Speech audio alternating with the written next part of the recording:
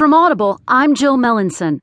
From the Washington Post Politics section, Dan Balls writes, Trump may want the birther issue to go away, but it will always be part of his history.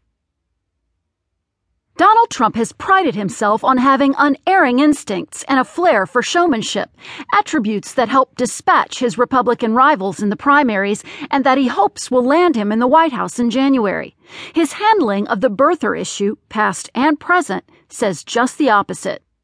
Trump's performance Friday was a hurried and defensive effort to put to bed a lingering controversy that was suddenly resurrected because of his own stubbornness and his unwillingness to acknowledge error or express regret.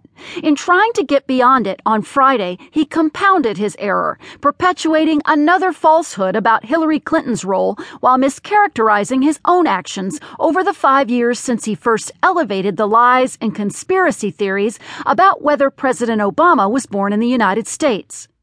His 31-word statement delivered at his new hotel in Washington at the end of an infomercial and campaign rally combination will not end the discussion. Given the questions he left hanging, it's now impossible to believe that his role in perpetuating the birther issue will not become a topic of further discussion, much as Trump and his advisors want it to go away. The danger for Trump is that the next time he might have to address the issue publicly will be with the biggest audience of the campaign watching at the first presidential debate on September 26th at Hofstra University. What any smart campaign would have dealt with long ago now lingers with just 7 weeks left before the election. Clinton refused to let the issue drop in the hours after Trump's Friday statement. The birther lie is what turned Trump from a reality TV star into a political figure, she tweeted. Will she not challenge Trump on it at the debate? Many Democrats would accuse her of malpractice if she does not. Just as likely, the issue will be raised by NBC's Lester Holt, who will moderate the first debate. Is Trump prepared to offer an apology or expression of regret if confronted in that forum?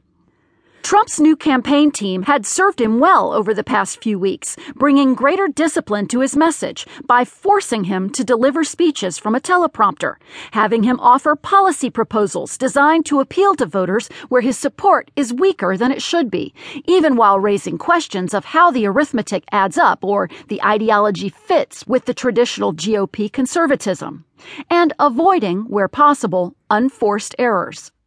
The strategy in part helped turn what once was a clear Clinton advantage in the polls into competitive contests in many battleground states.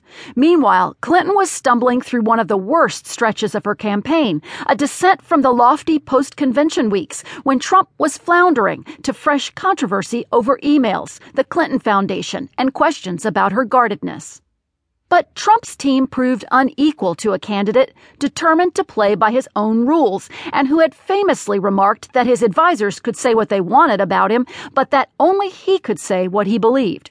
Somehow, Trump managed to change the discussion at the worst possible moment. It's not as if he hadn't been forewarned that the birther issue remained a problem. More than once in recent weeks, he was asked about it. Fox News' Bill O'Reilly put the question to him earlier this month, linking Trump's history on the issue to the candidate's calls to African American voters to give him a fresh look. He dismissed those questions. He didn't want to talk about it anymore, he said, without giving a straightforward answer. Inquiries about what Trump believed prompted campaign advisors to claim that he now accepted that Obama's birthplace was the United States.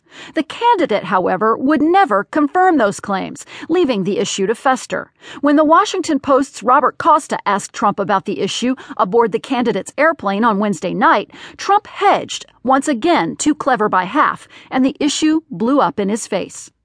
The publication of Costa's report Thursday evening set off a scramble inside Trump's campaign. Just after 10:15 p.m., a tortured statement was issued in the name of the campaign's communications director that gave political spin a bad name. It asserted anew that Trump did accept that Obama was born in the United States, although the statement was still in someone else's voice. It also repeated the false claim that it was Clinton who had given birth to birtherism during the 2008 campaign. That assertion is based in part on a memo written in March 2007 by Clinton's chief strategist, Mark Penn, urging the campaign to make note of Obama's lack of American roots. His advice was dismissed by others in the